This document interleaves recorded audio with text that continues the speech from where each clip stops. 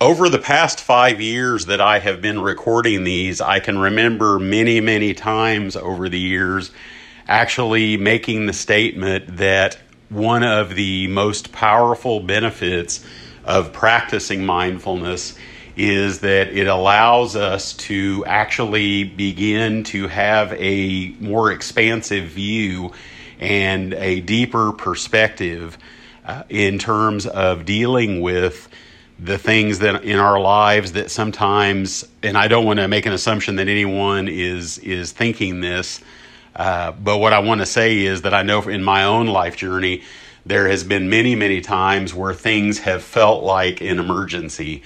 Things have felt really, really critical. And I had someone whom I respect very much, who one time mentioned to me several years ago that much of the emotional duress that I put myself under and most of the suffering, the needless suffering that I cause for myself is because of the fact that I have not always been able to recognize the difference between a problem and an inconvenience. And I really do feel like that is something that really speaks to me, because so many times in my life, things have really felt like a problem. Sometimes it has felt like an emergency. Sometimes it's felt, I would say that, using this in the figurative sense, sometimes things have felt like they're life or death. But I know at the end of the day that in almost well over 90% of cases in my own life, that has really not been the case. And one of the things that I would say about this is that, and this is just coming from reflections about what I have been going through the past week or two, I've been reflecting about how even though these things feel sometimes much bigger than they actually are, I know that it's not up to me or for me to judge whether something is a problem or inconvenience for anyone else, nor have I ever concerned myself with that. But I have, over the years, have taught this practice to many people and have shared it with many people and had a lot of conversations with people who have practiced mindfulness. And that has been something that it is easy for me over the years to overlook, that it is essentially, I've always felt that it's a practice, and it is a practice. But what I sometimes lose sight of is that it is actually a practice about more effectively coping when and I say the word feel, but really what I want to say is that I'm not feeling that it's a problem. I'm not feeling that it's an emergency. I'm actually thinking that it's a problem. And I'm thinking that it's an emergency. And this past weekend, I actually, for probably the first time in my life that I can think of, actually faced a situation, not to go into all the details, and only because of the fact that the details are really just what happened and it's just the story. And what I'm really speaking of here is how I coped with that. And I'm also very free to admit that at times I did not cope with it. But what I do want to share is that this past weekend, after being rushed to the hospital for a very critical situation, really had, I would say, my first real experience with a life or death situation. And it's hard not to, without speaking about everything in detail, it is very, very difficult to express the gravity of the situation. And thankfully, I'm incredibly grateful. And I realize that there are so many people to thank for that crisis being averted. And I appreciate there's so many people who made efforts, and I'm so incredibly grateful and so incredibly appreciative. And at the same time, I also realize that I am very open to there being things that bring about these kinds of resolutions that it's beyond my ability as a human being to understand. But I realize that all I can really do is try to cooperate with the process. And what I mean by that is that I know that if I do my part, I can't really understand the deeper mysteries of the universe. There's no way for me to even speculate effectively about why things happen the way they do, or in some cases, why things that I wish would happen or hope would happen don't. And I know that I can spend the rest of my life coming up with theories about it. I can think about it. I can conjecture about it. I can speculate. But what I'm finding is that I can truly say that the most important thing that actually got me through this particular, and I would use the word in this case, problem. I would use the word emergency. I would use the word crisis, and it certainly was from an objective standpoint. And in this case, what I found so unbelievably interesting and so fruitful and so nourishing was that even though it was, I could accurately use those words, critical, emergency, life or the phrase life or death, that there was also at a different level of consciousness, there was just how I was actually coping with this no differently than I would, and I realize these clearly, this is a different situation than, let's say, for instance, someone hurting my feelings or me being embarrassed. And looking back, I was taking a few moments just to look back over the past 5 years of these weekly, what I call notes from the journey. And it's so interesting to me how all of them have one thing in common. I spoke about things that I experience in my own life, whether it's in my personal life, in my business life, in my relationships, whether friends, family, whatever the case may be, that those things at some point during that week, with everything that I've ever shared, that things sometimes did feel very critical and did feel, I wouldn't use the word emergency, but I definitely would feel like these are things that really caused me to, I don't want to say they caused me to, they were things that put into motion situations where I chose to cause myself needless suffering until I didn't anymore. And when I didn't anymore, it was only because of the fact that I continued to choose to practice mindfulness, to continue to pay attention to my mind, to continue to avail myself of that different perspective, that what's referred to sometimes in meditation circles as the witness, being able to cultivate more headspace, just looking at this from a different vantage point when I'm not so wrapped up in something happening to me and it's not all about me. What I find is I'm not denying that these things are happening to me, but I can begin to open up to the possibility that it is not as bad as it seems to be, or that I believe it to be. It is actually, it's what's happening. And the only place that I can really look and really get any sense of what is really happening is to not only look at what's referred to as the absolute reality. In other words, that's what is actually happening regardless of my viewpoint or my take on it. And I've talked about that sometimes in terms of what I refer to as the split screen. When I talk about mindfulness, you have one screen that's showing a camera that's showing objectively what is actually happening in a given moment. And you can see that on one monitor, television monitor, and on the other one, you actually see it's filtered through the mind. I know in reality this is not possible, but it's really the idea, and this is something that has just been a mental model for me to explain this to people, that what happens on those two different screens in many cases in my life has been different. And the only way that I've ever been able to synchronize what is occurring on those two screens is to recognize that on screen B, the one that's filtered through my mind, and what I'm telling myself is happening, and what I'm beginning, what I'm beginning to believe is happening is actually in a lot of cases not what's really happening. It is things that are being filtered through my previous emotional baggage, things that trigger me because of things that I have not resolved within my own emotional self, within my own body, that just, things that have happened in the past that I have not really brought to the forefront and taken a deeper look at. But at the same time, getting back to the greater point of this is that I have found that all of these years going back and even just looking at all the things that and I'm just one human being, just one person that's on this journey, and there's so many of us. And all of us have, and I don't want to take a leap here and make any assumptions that we all have these kinds of things happening in our lives in one form or fashion, in some way.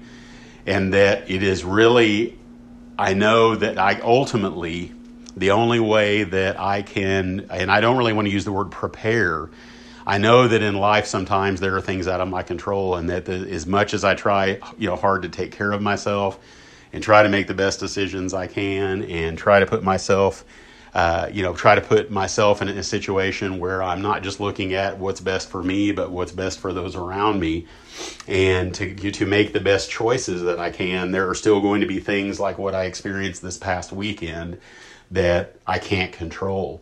And I know that even though at some point during this ordeal, that's the word I would use as well, and I've used that word before, and it's not been an emergency. It just felt like one. I thought it was one. But in this case, I really have the sense, and it's not even a belief. This is actually something that I know in my core. It's something that I can feel it. It resonates. And that is that ultimately, while I did have moments during this unfolding of what happened, that I was not able to cope. I absolutely, positively was not coping. And I explored and not purposely, but there was an exploration that just happened, that I explored the depths of what happens when a person does not cope at all and continues to go deeper and deeper into, I don't even really know what you would call it, but ultimately it's just, it is something that is basically continuing to not cope in a way where one can become emotionally shut down, where one cannot communicate any further, where one cannot have any objectivity whatsoever, and is just literally locked in a trance of fear. And I know sometimes with the prospect of losing our consciousness, when I speak of this, I'm talking about the human consciousness, the ability to be aware and to be a sentient being, to be able to be awake, so to speak, and to be aware of what's going on around us. When we are in a position where we are losing that, or that's in danger, and where our basic functioning is in a place where it is very unpredictable, it is very, very easy to lose sight of how I can still cope in the best way that I can. It may not be it may not be coping in an absolute sense. It just may be what it really was in this case, was me doing the best that I could. And I wasn't trying to do anything. I wasn't trying to cope. I certainly wanted to be able to, but it was more what I found is that the deeper I went into a place of fear and panic, that this is what I refer to as the fruits of the practice. What ended up happening was I began to cope without even trying to cope, because I had practiced coping by paying attention and being aware of what's going on in my mind. And I was aware of the fact that I was reacting, even in the moments where there were things happening that were very uncomfortable, incredibly unpleasant, that I had somehow, I became aware of this in these moments, that I had practiced this somehow along the way. While I realize when one is struggling to stay conscious, so to speak, and staying awake and to be able to have one's faculties about them is actually, in a lot of cases, very, very different from standing in a room full of people, speaking about something and being incredibly embarrassed, or having someone say something that made me feel embarrassed and feeling like my life was over and I wanted to just crawl into a hole and give up and run out of the room. That these things, while they are different on the surface, what I did find was, or just someone hurting my feelings, and there again, they may not have been trying to hurt my feelings. I recognize that in some cases it was not 100% what they did. There was a combination of factors. In other words, there's what someone did or said, and then there's how I reacted to it. So I want to take responsibility for my reactions to anything that happens to me.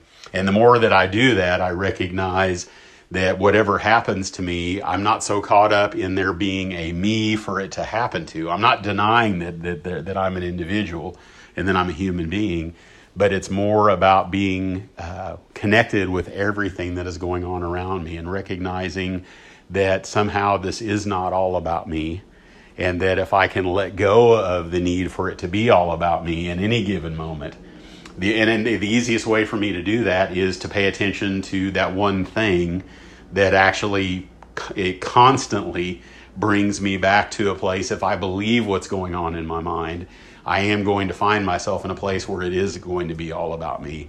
And I know it's no fault of my own. It's just simply our brains are wired this way, neurologically speaking, that it's something that does whatever processing it does because it's in my body. So clearly, all of this is going to be about me, and learning about the fact that it isn't all about me.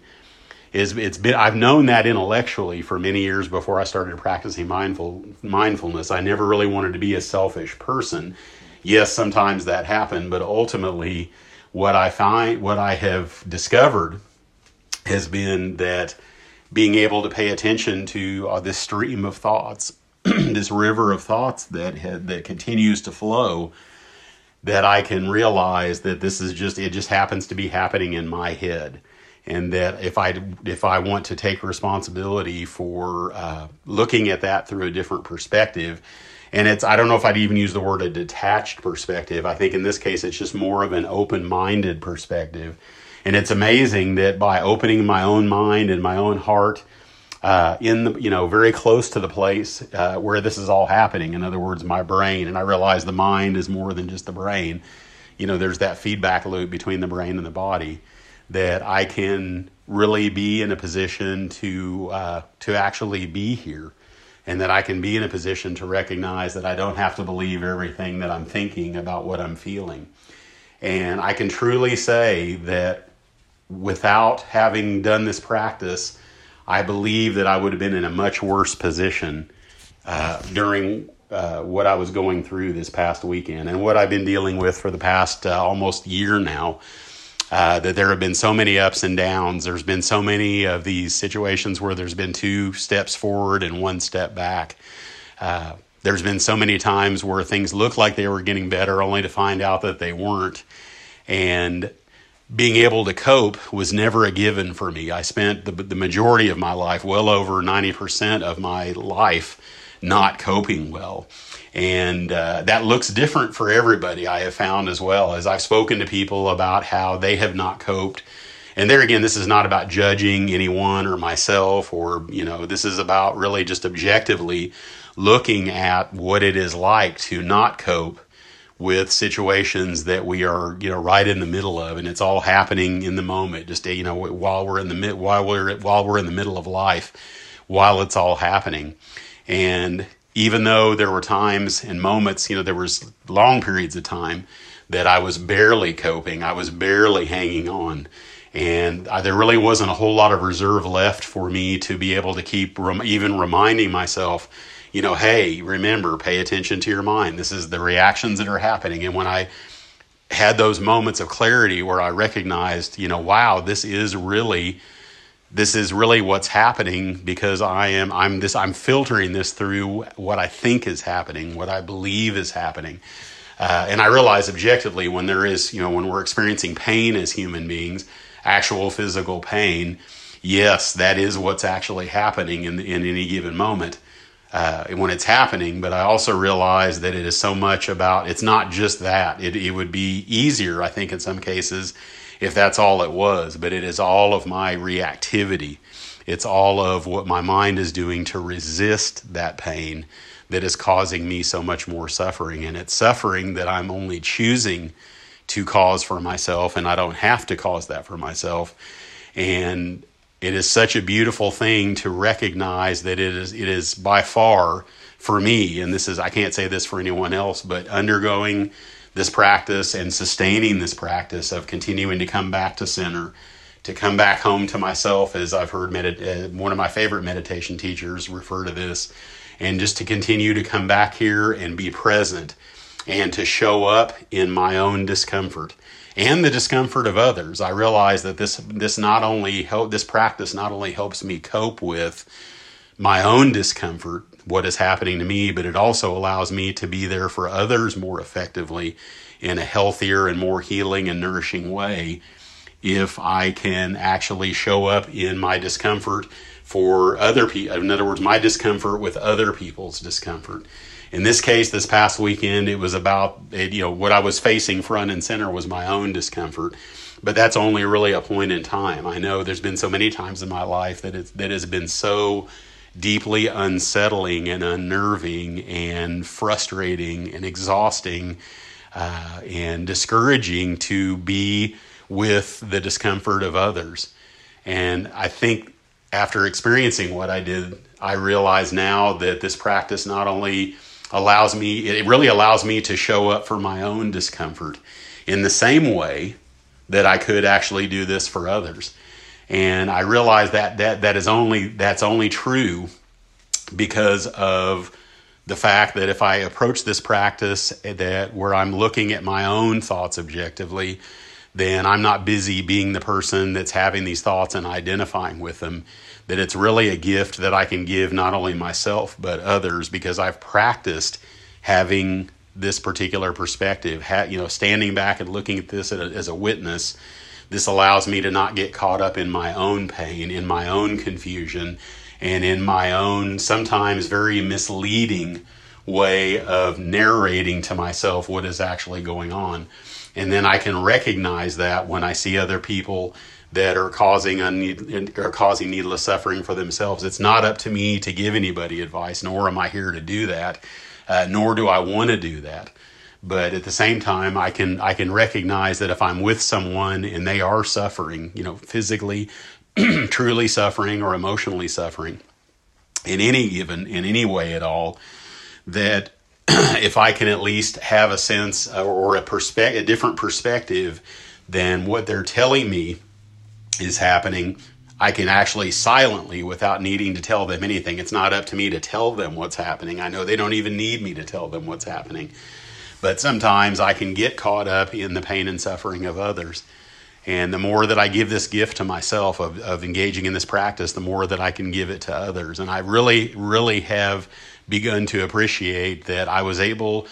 The last thing I would say today is that I was able to be there for myself.